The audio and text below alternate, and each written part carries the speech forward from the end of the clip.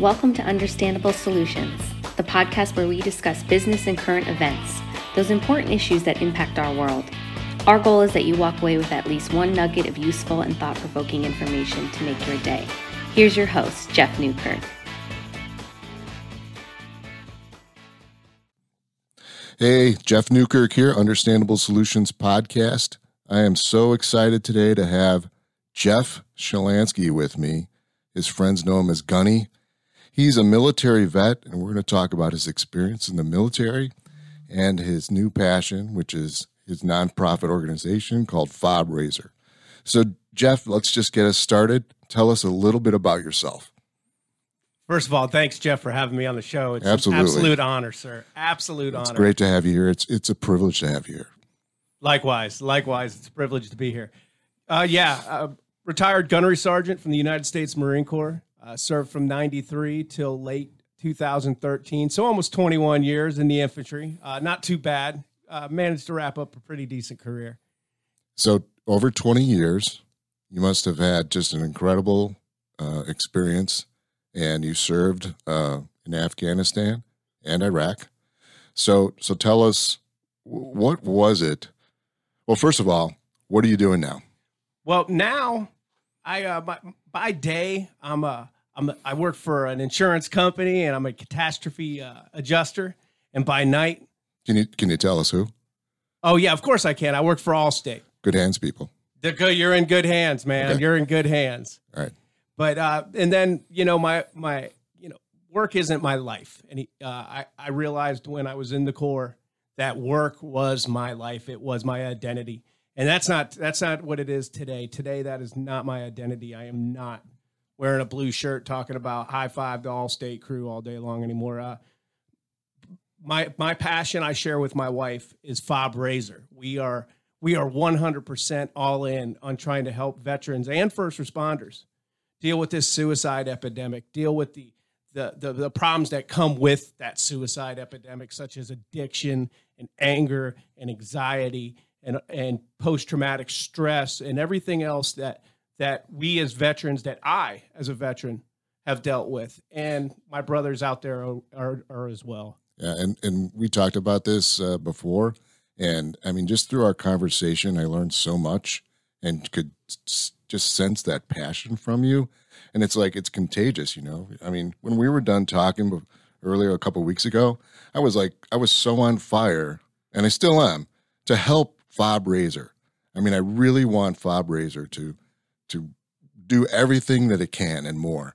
So we'll talk about that. But before we get into FobRaiser, tell us, like, where did Jeff Shalansky grow up?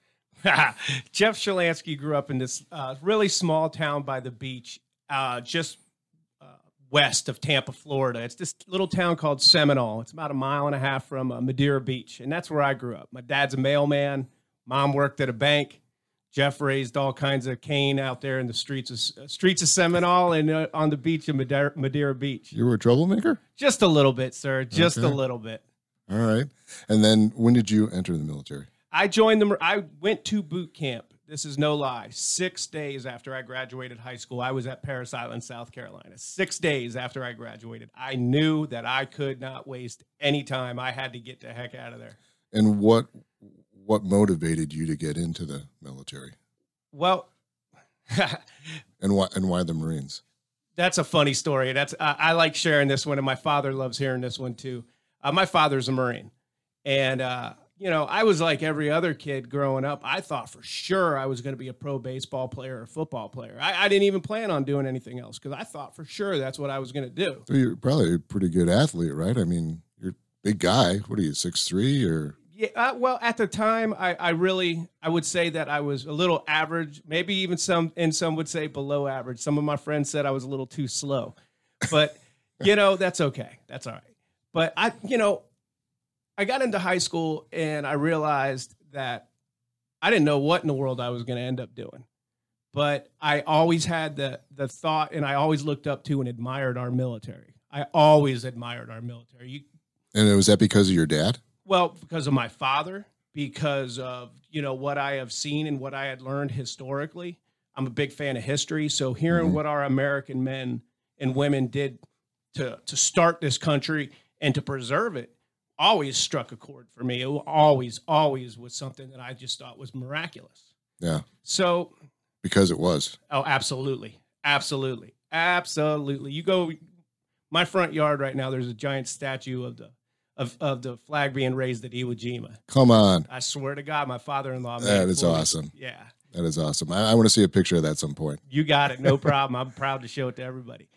But, you know, my father came home from delivering mail one day, and he said, boy, your grades ain't good enough, and I don't have the money to put you into college, right? And I said, yes, sir. And he said, well, if I were you, I'd think about maybe joining the military. And I said, you know what, Dad? I think that's something I'm interested in doing. And he said, all right, well, I'm going to tell you one thing right now, boy. Do not join the Marine Corps. So that's why you joined the Marines. Well, yeah, he said. I said, no, I asked him, I said, why? He goes, because that's what branch I joined. And there's no reason. It's the hardest. It's the toughest. You do more with less. There's just no reason to do that. That's what I did, and it's the toughest. Don't do it. So the next day I went and talked to a recruiter, and my father came home from delivering mail, and he said, did you talk to any recruiters? I said, well, I talked to one, Dad. And he said, what branch? I said, the Marine Corps. And he said, you are an absolute idiot. He said, did you pick out a job yet? I said, yeah, as a matter of fact, he's going to come by today and have you sign some papers to give me permission to join. What did your dad say then? He just doubled down on the fact that I'm an absolute idiot. But I think at that point he was like, got him. He's out of here. So when the recruiter came over, and my mom was all freaking out, of course, but my dad was so she was probably worried, I don't want my son to go into the military. And baby boy, I can't let him go. Right. But, my mom said, well, what's his job going to be? And my recruiter, his name was Sergeant Grantham. He said, well, I tried to talk him out of it, but he is 100% positive that he wants to be an infantryman. And my dad, again, he threw his hands up, and he just at that point was disgusted. And he's like, this kid is going to do whatever he wants to do, just like he always does. So let's sign the papers. And did he think you were going to make it through boot camp? I think, because I had some injuries, playing football and stuff like that. I think they probably thought, if anything, it was if I didn't make it, it would be because I got hurt, a knee or something like that. But yeah. They knew I was hard-headed enough, and they knew I definitely wasn't scared of too much. So, so you made it through boot camp, and then what? I made it through boot camp. I became an infantryman. Had duty stations all over the world. My first duty station was in Central America. So I'm an 18-year-old man running the country of Panama. It was fantastic. So tell us what, because not everybody knows, what is an infantryman? What do you do as an infantryman? Well, I'll tell you what the Marine Corps does as an infantryman. As a matter of fact, I'll tell you the textbook version of what a Marine infantryman does. And that's locate, close with, and destroy the enemy by fire and maneuver. So you're going to be in a forward area, as they call it. Right? Absolutely. Okay. Your infantrymen are the fighters. They are your modern day warriors. And that's what an infantryman in today's infantry is. Okay. All right. And that's what you were doing. Absolutely. Couldn't imagine doing anything else. So were you on the front lines in different, in Iraq or Afghanistan? Well, how did that all happen? It was kind of it was an interesting 21 years. For my first 10 years in the Corps, it was post Desert Storm prior to September 11th. So my first 10 years in the Corps, there was a lot of training and preparing for, and it was grueling and absolutely, just some of the toughest training I could even imagine. Most of us would never survive. A lot of cold nights. I was in what we call a raid company for about 7 years consecutively, and that means you're in Zodiacs, coming in from the Pacific Ocean at 2:00 in the morning through surf zones that surfers don't even want to go out and surf in, and sounds really terrible. Yeah, you hit the beach. And then you're freezing, and you move forward to go, hit an objective to to hit it, destroy it, and have a planned withdrawal to head back out into the ocean. So yeah, that was the first 10 years in the Corps for the most part. And I didn't realize at the time how much I was going to look back on it and be so proud of what I was doing. Today I look back on it and I talk to my buddies. Most of them got out after 4 or 5, 6 years. And when I still talk to them, we still look back on it so fondly that we almost forget how absolutely miserable we were with hypothermia, starving, absolutely exhausted. But you were in it together. Absolutely. At 100%. I don't know how many times, a man would go down with hypothermia and you're out there in the middle of the beach. There's nowhere around. There's not let's put him in the car to warm up. There's none of that. There's only one way to fix that. So what do? You got to get in a sleeping bag with him. And you got to strip them down to nothing, and you got to strip yourself down to nothing. You got to crawl in that bag, one sleeping bag. It's the only chance you got to keep your buddy warm enough until he can get to a hospital. Dang, that's really getting a close relationship with your fellow soldiers. That's some brotherly action right there. I promise you that. It sounds like it. So when your friends left, but you decided to stay. Yeah, I did. I chose to make it. I did get out of the Marine Corps for about 6 months after 4 years. Oh, okay. And I realized it didn't take me really long to figure out that I'm back home where I grew up at. I was going to get into a lot of trouble just like I used to. And the other problem with it was I needed the brotherhood, that bond that I had with my men that I served with. Now, some of these men I only knew 2-3 years, but I had more of a bond with them after what we've done together than I did with some of the guys I spent my entire life growing up with back home in Florida.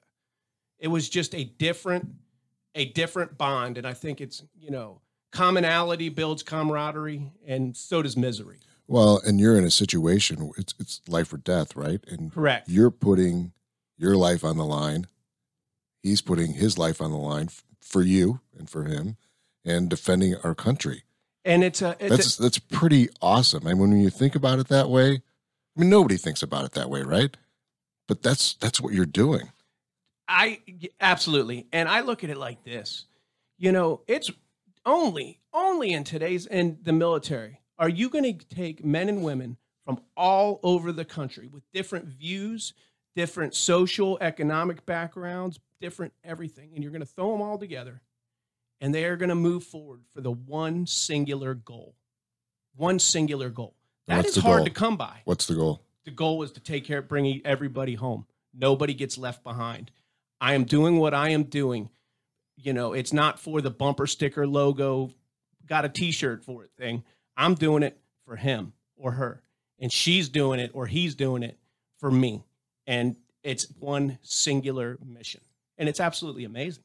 That the way you explain it is just, that blows me away.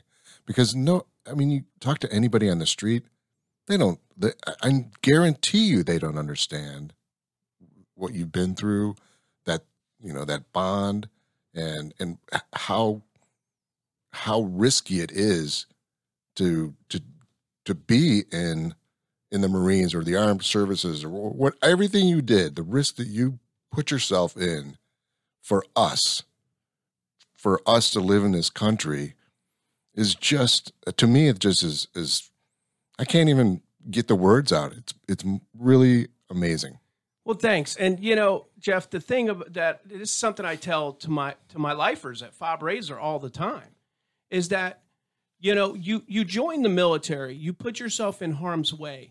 You are essentially the 1% of our nation that does that. 1% of our nation does that. Now, you got to ask yourself, though, not why you're doing it when you're doing it, but why are you doing it? Why did you agree to do it? Why did you join to do it? And you joined to do it knowing you're going to be the 1%. Knowing you're the 1%, but your mission, the reason why you initially join is to defend the way of life for the 99%. Amazing. And that's okay. To me, when... And that you're putting your life on the line. Absolutely. Isn't it worth it? It's so worth it. This country is absolutely amazing. Absolutely unfathomable how one piece of paper written by such absolute geniuses turned this country into what it is. You're talking about the Constitution. Absolutely. Absolutely. But, you know, going back to that 99%, it's okay that they don't understand. As a matter of fact, I'm fine with it because I don't know that I am. Well, you know, it does that bothers me. I appreciate that, but we're doing it so that their way of life is protected. But they should appreciate it. And I think most Americans do. I just don't think they understand everything that goes into it. Yeah. And I don't want to, you know, embellish on that. I do think many do appreciate our military and all that you've done and all that you do. Especially here in Texas. This, you know, as somebody who's not from Texas, you know, I got here as fast as I could, Texas. I'm sorry. But this state, you and thousands of others. That's right. That's right. This state is absolutely, I understand the pride now. And I understand where this Texas attitude comes from because y'all are a proud group of people and y'all are grateful for your military. You're grateful for your law enforcement. And I love it. Yeah, it's a pretty awesome place to be, isn't it? Absolutely. Yeah. So tell us a memorable occasion, a story that you experienced in the military. Oh man, I got quite a few of them. I know that you do. You know, there's some of the ones that come to mind. You know, is the most memorable thing that sticks out to me, especially now that I've been retired since 2013, is. I look back on it now and I realize the type of people that I was around. And I'm so, so grateful for the men and women that mentored me and that were my peers and that I got to eventually at some point mentor as well. You know, I came up in the Corps early on the Corps and I was trained by this man named Rick Sams. And Rick Sams taught me, I honestly thought that being an infantry Marine meant you had to be the strongest, you had to be the fastest, you had to shoot the best, you had to swim the best, you had to hike the best. And that's what made a good infantryman. And he taught me that it was a thinking man's game. He taught me that it was a studying game, that to be a true warrior, you had to actually master this art form that is infantry. And the only way you could do it was by studying. So it's not all physical, it's cognitive. It's absolutely. And you know what? It's constantly changing and it's constantly morphing into something else. And if you are not willing to adapt to the change, you're going to get left behind. You're going to be a dinosaur. And that stuck with me as an early young Marine. And it's something that I carried through my career and still to this day. Mm-hmm. It's helped. It's a huge reason why Fob Razor is what it is. Because we're able to look at the behind the scene things that make us stand out and make us stick around. Right. So, right. And then I had another leader named Andre Smallwood. I ran into him along the way, and I was probably a young staff sergeant. And at this point, I'm starting to have some problems on the outside. I'm great when we get overseas, but I'm one of those guys that they're like, man, don't let that Shalansky character, don't let him out of your sight when we're back here in the continental U.S. And because you're a troublemaker? Just a little. And, Andre Smallwood taught me about taking care of people. He taught me how to take care of people.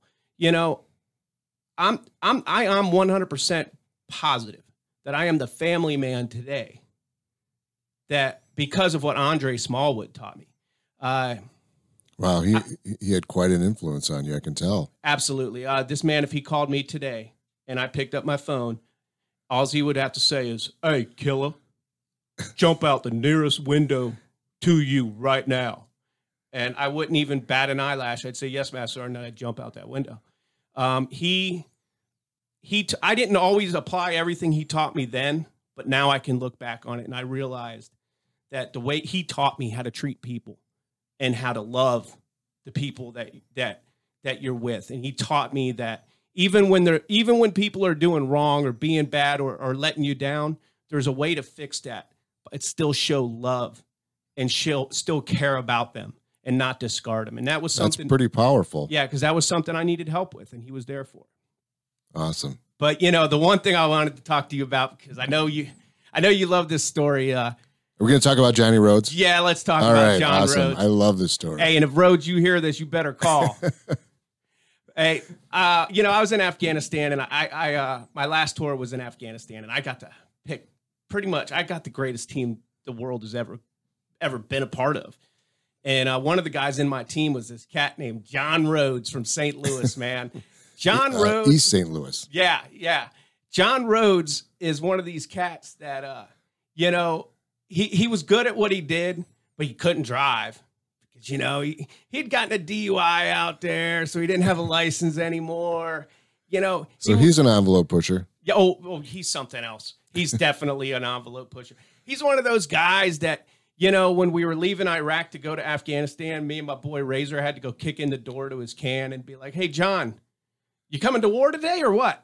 He just was that guy that, he was probably going to be late, but he was going to get there and you could count on him.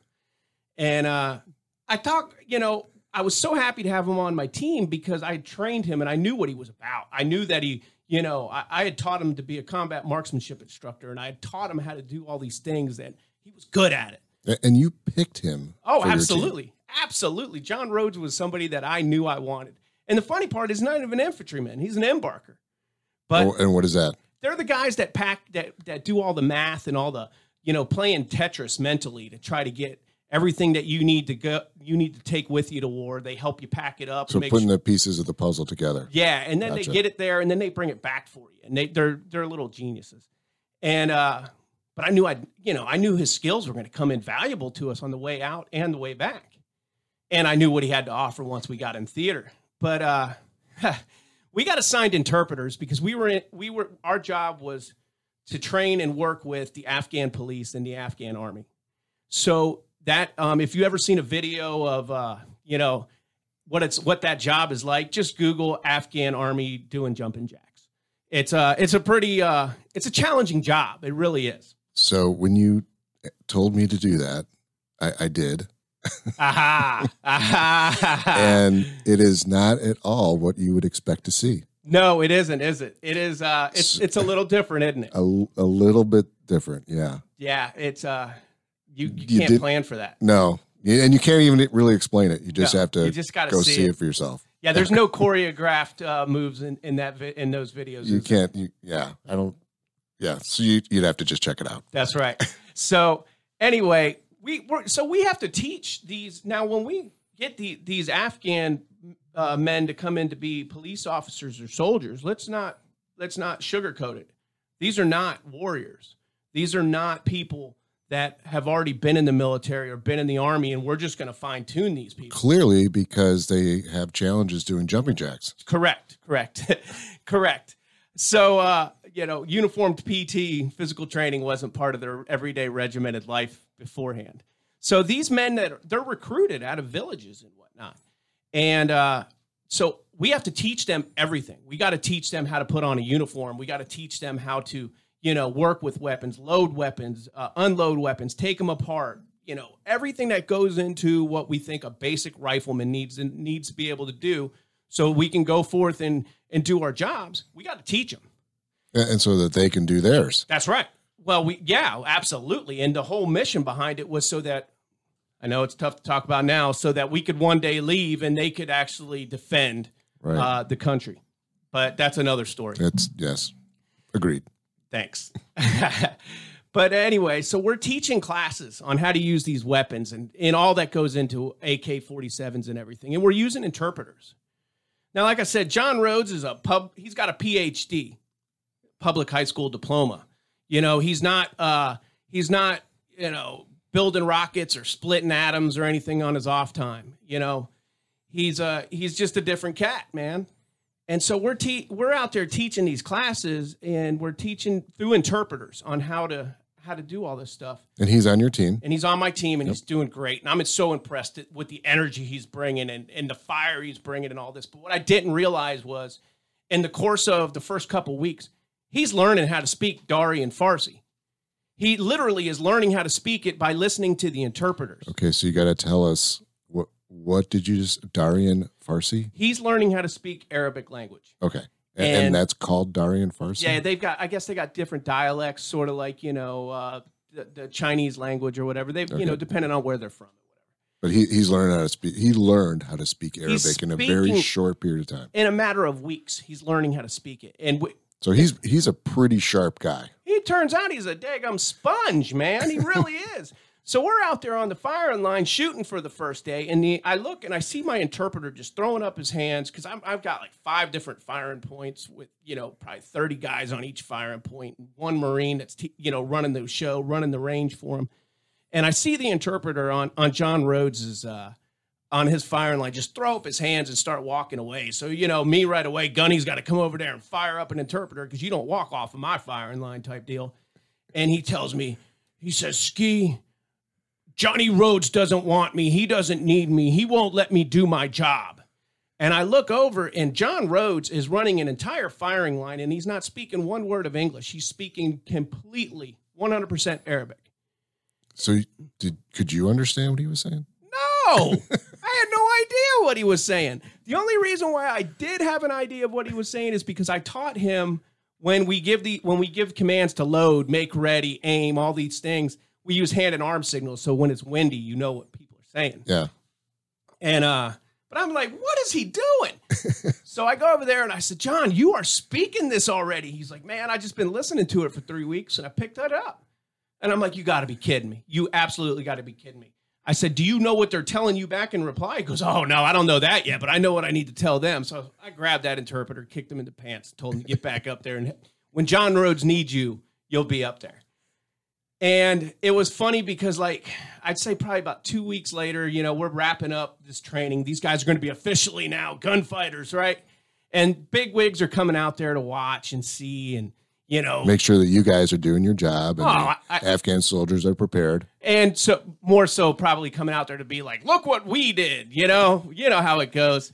So anyway, they come out there and this old Marine gunner, older guy, comes up to me and he says, and gunner is a warrant officer rank in the Marine Corps. It's basically you're a weapons god if you're by the rank of gunner. And he comes up to me, he goes, hey, Ski. And I said, yeah, what's up, gunner? That Marine right there, who is that? He's pointing to Johnny Rhodes. Yeah, I said, that's my boy, Sergeant Johnny Rhodes. And he said, that SOB is speaking Farsi. And I said, yeah. He goes, did he speak that trash before? Is he from here? Where'd he learn to speak that? I said, oh, no, he learned that when he got here 3 weeks ago. Turns out John Rhodes is an absolute genius. And nobody had any clue. But this dude, it just does some of the most amazing things. And you just could never be, you never can be too surprised because then eventually it just becomes, well, that's what John Rhodes does, man. So the moral of that story is we need more people like John Rhodes. Well, and the moral of the story is, don't be just sitting here judging people based on what you think they're capable of. Absolutely. We've got some fun. And, anybody who always wants to talk trash about the youth of our nation, I want to pop them right in the soup cooler, man, because they just don't have any understanding of what some of these young men and women are capable of. That's right. Yeah. And the key is don't judge at all, ever. That's right. Ever. Don't you judge. Don't be judging because, and if you do, you plan on being pleasantly surprised if you just give somebody a chance. Yes, absolutely. So, Jeff, talk to us about how your transition was now from the military to civilian life. All right. Because you love the military. You still do. Always will. Absolutely. This is where, I lose some of that energy that I bring when I talk. When I retired from the Marine Corps, I remember when I took off my uniform. I remember my retirement ceremony, and I remember being happy. Yeah. I never ever. I thought it was something I really wanted. I thought retiring was like the dream. I thought being retired was the dream. I thought that was what this was the culminating event. This was the grandiose. You had served your purpose. Yeah, did it, man. Got the T-shirt. That lasted for about, I'd say, 6 months. I started to realize, well, I ain't gonna lie, I didn't start to realize. I knew already that I had a problem with alcohol. I actually knew I had a problem with alcohol since I was 25 years old. But I I realized the reason why it didn't completely consume me professionally was because of the Marine Corps, because the men that I was responsible for leading, and because of the men that were responsible for leading me. There was this sense of, of needing to be there for one another that kept me in line. So the Marine Corps saved your life. It kept me alive. It definitely kept me alive. And I started to have some issues. I knew before I retired that I was having some issues with nightmares and stuff like that were starting to eat me up. I also knew that I'm a pretty pumped up guy. I'm a pretty happy and jocular guy. But anger and anxiety was becoming an everyday part of my life. And I have to say, and I haven't known you long at all, but we've had we spent some time together now, and it is so hard to picture you angry. Oh yeah. Because you always have this big smile. And that's the funny part. Even when I was an instructor at the Marine Combat Training Battalion, even when I was yelling at people and screaming at them, you got a smile? No, I'd walk away and they'd think I was really mad, but I'd walk away and laugh because it was just an act. You know what I mean? Yeah. But the last few years of my career, it wasn't an act anymore. Yeah. I became this guy that I didn't even recognize. My family didn't even recognize. And after I retired, my marriage didn't last much longer than that. Within a year of being retired, we decided that's it. We're going our separate ways. And most of it had to do with me. I'll be the first to admit it today. I was a pretty rough person to be around, and I realized that I didn't have a whole lot. I woke up one day in 2016, and I realized that everything that I loved and I want that I had worked my whole life to build didn't want anything to do with me anymore. Mm-hmm. I had, a failed marriage, and that I was okay with. But my children, Dad wasn't what they remembered about. Dad wasn't what he used to be like when he would come home from overseas. Yeah. Dad wasn't the happy-go-lucky. I think I used to get called the Disneyland dad all the time. I wasn't that guy anymore. And they couldn't be around me. I was a rough person. I was going to college, but I was just going. I was checking the boxes. I was just going. I didn't have anything holding me accountable. And when stuff like that happens, and you're a slave to a beverage like I was, I'm a 100% all-in alcoholic. That and the nightmares and the anger and the anxiety and, just this short fuse all the time, looking for a reason to snap. People were walking on eggshells around you. They were always scared of you. Not sure what Jeff Shalansky was going to show up. Yeah, and they weren't just walking on eggshells. They were walking on eggshells as they got the hell out of there because they didn't want to screw the eggshells, man. Let's just barrel through the eggshells and let's get the hell away from this guy. Oh. And it was one of those things where, the only people that I ended up surrounding myself with was people that really didn't know me. They just had no idea what I was really about. And I walked around with this sense of entitlement. Like, if you went through what I went through, you'd be like me too. And I went through this, and I hung around people that echoed that cadence for me.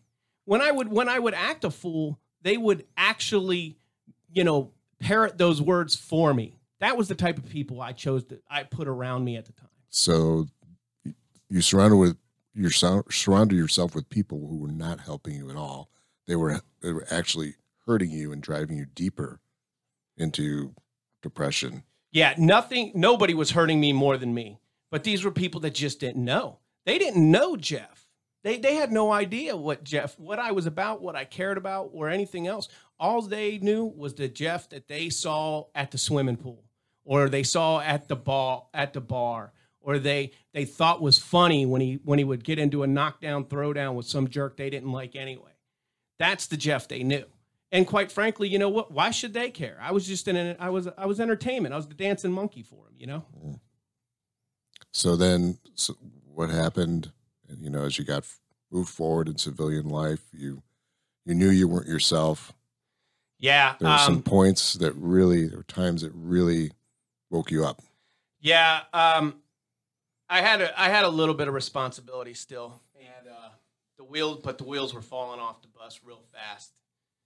And I decided that I had screwed up really bad one last time, and I let my son down. And I let him down. You know, I got really drunk, and I forgot to pick him up from work one night.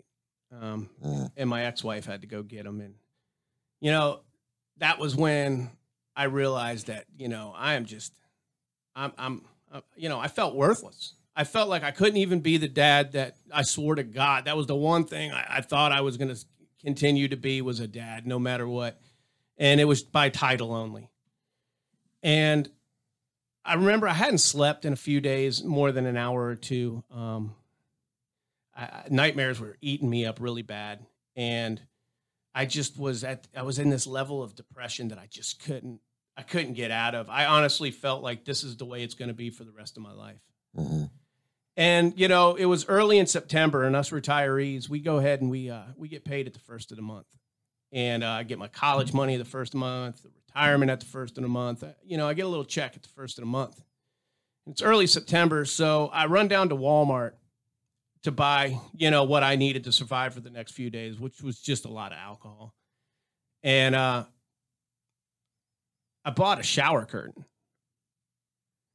I lived in an apartment in Katy at the time, and so outside of Houston. Yeah, just outside of Houston. Mm-hmm. And I had a shower curtain in my shower, but I needed another one. See, because it was right then that I decided that, you know, at some point in the near future, I was going to take that extra shower curtain and put it in the shower with me. And I was going to take my life. And the reason why I was going to take my life was because I couldn't deal with this pain anymore. I couldn't take this pain any longer. And I knew that I was going to hit the end sooner or later. And I just didn't want to make a mess. I didn't want a mess for somebody else to have to clean up. So you got the extra shower curtain to prevent the mess. Yep. I got the extra shower curtain, and I didn't know when it was going to happen, but I knew it was going to happen. So I went ahead and hung up that extra shower curtain right away. As soon as I got home, it was the first thing I did. I hung up that extra shower curtain, because when time comes, I don't want to have to take the time to hanging that thing up, you know. It didn't take long after that. That was kind of like, you know, that was kind of like, you know, getting ready to, at that point, I felt like I was in motion. Yeah. And I went and sat in that bathtub shortly thereafter. You'd given up. I'd given up. I was done. I was ready to take my own life. And I went ahead and I racked around into my pistol, and I put the barrel in my mouth. And, you know, I didn't want to be that guy. It sounds so stupid now, but I didn't want to be that guy that, you know, flinched at the last second and shot it through my cheek, or, you know, didn't freaking, you know, ended up coming out my eyeball, and, you know, I ended up surviving. I didn't want to be that guy. And so I put it in my mouth, and I put my thumb through the trigger well. This way I could hold it exactly where I wanted it to be held. So it was going to be center mass at the top of my head. And so at that point, you had completely checked out, and I would say lost your mind, because you were not thinking clearly, obviously, not thinking about anybody in your life. It was just nothing. You were going to end it. This was the only way that I could think of at the time, because you're right, I was absolutely out of my mind. And I'm thinking that I am going to end this pain right now. It's going to be over. You know, I look back on it now, and I came up with a long-term resolution for a short-term problem. Mm-hmm. But it didn't feel short-term, man. It felt like it was forever. And so I started pulling back on that trigger, and it was in my mouth, or that barrel was in my mouth, and it was round chambered. And you know, I've been around guns for the last 20 something years, and I've used a lot of them. So, and I know my own pistol. And my guess is I probably have had about a pound and a half of trigger pull left. So if anybody knows guns, that's not very much. So you were pretty much there. I'm it's a slow, steady squeeze to the rear is what's happening right now. And my daggum dog, Cup Holder. His name is Cup Holder. That's right. He is absolutely an amazing German Shepherd. He goes by the name of Cup Holder. We call him Cup for short. But Cup Holder, who is my best friend, and he is literally the only thing I have left that hasn't turned its back on me, and rightfully so. Everybody that did, you had every right to. And this knucklehead stuck his head between the wall and those two shower curtains and stuck his wet, cold nose right up between my ear and my cheek and gave this like big breath out of his nose, like, and it startled me. Like, what are you doing? What are you doing? Absolutely. And as soon as he did that, it was that all of a sudden that intervention happened. Bam, this intervention happened. And because of Cup Holder. Because of Cup Holder. And I slowly let my thumb off the trigger. And the only thing that went through my head was, man, this dog is the only thing left that depends on me. It's the only thing left that still counts on me. And if I go through with this right now, A, what's going to happen to him if they don't find me for a few days? Because I lived alone. B, who's going to, how's he going to eat? How's he going to get more water? And then C, the most important thing that really set home, and I still think about to this day, is that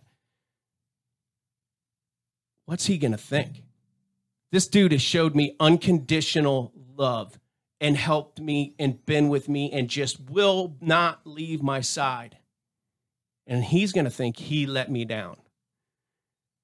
Now, for some of you who ain't dog lovers, you probably think that's a little over the top. But you know what? No. I'm an absolute dog lover. And I believe that canine is a gift that we as human beings don't deserve. But that's another story. Dogs know. Yeah. Dogs know. That is not a coincidence that Cup put his nose up against your cheek. Yeah, he literally intervened.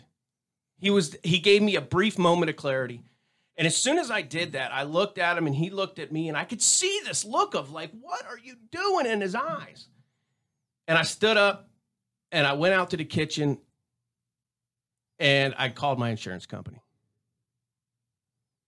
And I got on the phone and I said, my name is Gunnery Sergeant Jeff Shalansky. My social security number is, my date of birth is. And they said, how can we help you, Gunnery Sergeant? And I said, I need help. I need to go to a rehab. I just about took my own life. I almost attempted suicide. And I'm an alcoholic, and I need your help. That is an incredible display of courage. Well, that's courage. It's absolute courage. I agree with that, looking back on it now. But if I could just carry on for a few more seconds about this story, because it'll show you the absolute insanity that's going through my head at the time. The lady says to me, Gunnery Sergeant, we've got a place we can get you to right now. Right now. When can you get here? I just took a pistol out of my mouth. I just told this lady that I'm about to kill myself. I just told this lady that I am a slave to alcohol. And when she said that, I said, hold on 1 second. I put the phone down. Remember, I just went to Walmart. I bought the shower curtain, but I bought a bunch of booze too. So I opened up the fridge, and there was 3 30-packs of beer in there. I looked on the island in my kitchen, and there was 3 handles of whiskey. And I went into this pair of jeans that I had on that I've been wearing for probably the last 3 or 4 days, hadn't showered, nothing. And I pulled out a wad of cash. And I did the quick math. I said 3 30-packs, 3 handles of whiskey, and a wad of cash. I can't make this my last hurrah. I picked back up the phone and I said, I'll be there in 3 days. You see, that's how crazy, absolutely crazy out of my mind I am. Oh, my goodness. I still, as bad as it was, I still needed a final hurrah. It just goes to show you my brain was not working right. You were out of your mind. And I'm an addict.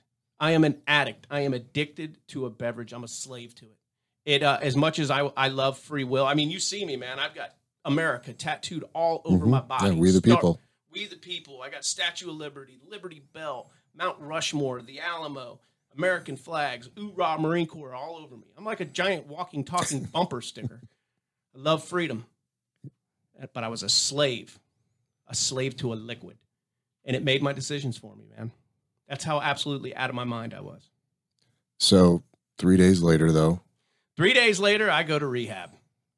And I thought I was going to go to rehab to be cured.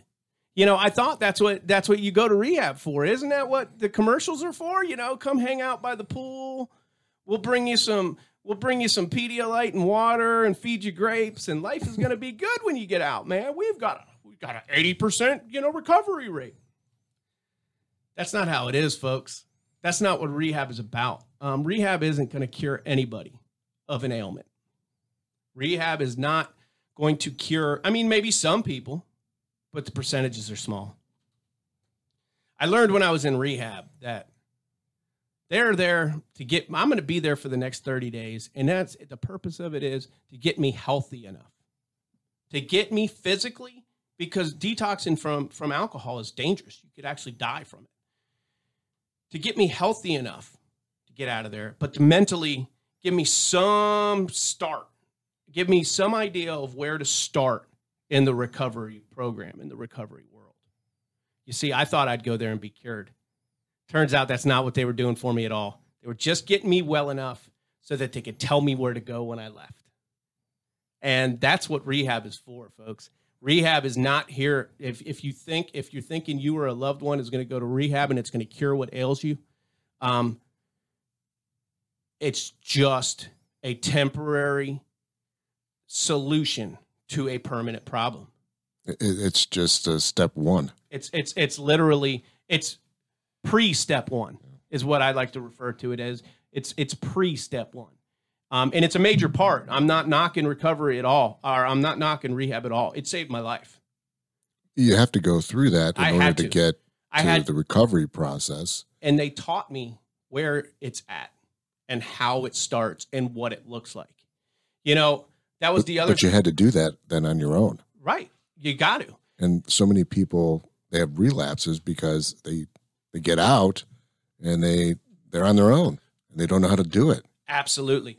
Jeff, when I got out, I promised myself going to this rehab that, first of all, I kept telling myself over and over again on the way to rehab, I'm never, ever going to have fun ever again. Fun is over. I just took a gun out of my mouth. Like, life was so fun already, right? But I'm never going to have fun ever again. But this is what I need to do to survive. So I'm going to be the best student at this I could possibly be. I went to rehab with the thought process that if there is an honor graduate of rehab, I was going to be it. That was my attitude. Because I thought it was going to cure me. Like I said, that's not the case. As a matter of fact, they told me when I was there maybe a week or so. And they said, Gunny, when you get out of here, we don't think it's a good idea for you to go back to your apartment in Katy, Texas. I said, well, where the hell do you think I'm going to go? And they're like, you need to go to a halfway house. You need a little bit more. You need a little bit more education, a little bit more supervision. And I said, man, I ain't going to no halfway house. I'm a gunnery sergeant of Marines. I've led men. I don't need no halfway house. And they're like, it's up to you, Gunny. And I walked out of that office and I remembered it rang in my head again. Best student of this game I could possibly be. And I turned back around and I said, look, I don't know anything about being sober and I don't know anything about recovery. So who the heck am I to tell you what I'm not going to do? Just tell me where to go. And they said, that's the best thing you could have said. We'll do it. And I went to a halfway house. That took courage as well. I went to a halfway house and I stayed there for 5 months, man. I lived in a halfway house with men that were like me, didn't look anything like me, didn't have a service record like I did, didn't even serve in the military. Some of them were homeless. Some of them were straight out of prison. Some of them were young men, 18, 19 years old. Oh my goodness. But guess what? We were all the same. We were all the same. If our stories, maybe didn't happen all in the same places, but our feelings, our trials and tribulations, they were all the same. And that's when I realized that there's something to this. There's some unity here, because some of those people are still my friends today. And, not everybody stays sober. Not everybody stays clean. Not everybody does it. But the ones that do, you get a herd of people and you stick together. You become a tribe. And some of them are still my friends today. So you've bonded with them just like you did with some of your friends and from the military, right? Right. Remember, I told you at the beginning, I said, some of the things I loved the most about the military was the camaraderie. There was that singular mission. Right. We are all from all these different walks of life, but we have one mission to accomplish, and we're going to do it together. I found it again. So when you all had the same purpose, and stay sober, help each other doing it, and look after each other, watch each other's back, get everybody to the finish line, to the objective. And that's when I started to realize there's something to this. There is something about this that makes this is some of the stuff I'd missed. This is some of the stuff I didn't have when I retired. And the neatest part about I learned in recovery at that halfway house was that, I was privileged enough to serve in the greatest organization I feel that the world has ever seen. The United States Marine Corps. The United States Marine Corps, as far as I'm concerned, is the greatest organization this planet has ever seen or ever will see. But you know what? Even in the Corps, there was some people that wanted me to fail so that they could look better. I'm not talking about fail on the battlefield. I'm talking about in garrison. Mm-hmm. There was people like that, and there was people that I wanted to fail so that I would look better too. I realized that turned out to be true in every single facet of my life. Those people are everywhere, Jeff. Those people are everywhere. They're in your family. They're in your friends. They're everywhere. And man, they are certainly in the civilian world as far as occupation goes. The recovery world is the one place that I've found. Now, I'm only 47 years old, so I haven't been on this planet forever. But the recovery world is the only place that I personally have seen where 100% of the people want you to succeed 100% of the time. And it's vice versa. It's not just them wanting me. I want them. I'm a selfish liar, cheat, thief. That's the type of guy I was. Man, I want everybody in recovery to make it. I really do. And it means so much to me. And that means so much to them that they want me to make it. I've never seen that anywhere else. And so when that light comes on and I realize that, and don't get me wrong, there's some guys and gals that I know in recovery that I can't stand. Personally, I just don't like them. And they don't like me. I come off a little arrogant sometimes, and just passionate. Yeah, a little egotistical too. But those people still want me to stay sober. Of course. And I want them to as well. Of course. That's a miracle because nobody comes into recovery on a winning streak. Everybody that walks in that door for the first time, they come in, they at the low. They're at their bottom, just like I was with a pistol in my mouth. Right. It's a miracle that people like that, like me, liar, cheat, and thief, now I never stole your wallet. That's not the type of thief I was. I was the type of guy who stole your time, right? Mm-hmm. But there's a miracle to people like that, like me, that can turn around in 180-degree direction and go the polar opposite direction and stay that way. I've never seen it anywhere else, Jeff. I've never seen it anywhere else. And I think that's what it takes to make it through and to be successful. And you have been successful. So how many years ago was that? My sobriety date is September 8th of 2016. So I am literally a little less than a month from 5 years. 5 years. 5 years. Congratulations. Yeah. Thank you very much. I'm very, very proud. It's funny, you should be. In the recovery world, there's this big word that's thrown out there called anonymous. Anonymous. You don't ever use anybody else's name. You don't ever share anybody else's information. It's anonymous. I think that's just for newcomers, because, you know, I've been doing this a minute now, not as long as some my mentors by any means. But man, anytime anybody wants me to talk about it now, I will praise Recovery's name, and I will tell my story to anybody who will listen. So yeah, it's the one thing that I'm really, really proud about, and I don't try to hide it from anybody. That's wonderful. And we need more of you. Yeah, I agree. But, you know, it's tough. You know, it's hard for a lot of people to understand. When I first started working I work at Allstate now, and I was at a point where I'd tell anybody who would listen. Mm-hmm. But at my other job before that, I waited 6 months before I told anybody. I needed to get through that probationary period. Gotcha. You know what I mean? Mm-hmm. But I've learned I couldn't wait for that 6-month probation period to be over, because I just knew if I brought it up and I told as many people as possible, there would be somebody that, if they're in my shoes or where I was, there's a guy I can talk to about it. There's a guy that guy can point me in the right direction. And so that's why I love to tell people about it. That's awesome. Thanks. Jeff, it has been such a privilege and honor to have you here. And this is just the first episode of 2 that we're going to spend with Jeff Shalansky. So the next episode, we're going to talk about your real passion, and that's Fob Razor. Yay! And how that came about, and what's the goal with Fob Razor, and just what it means, and what it can do for so many people. So again, thank you, Jeff, for being here. I mean, you just blew me away.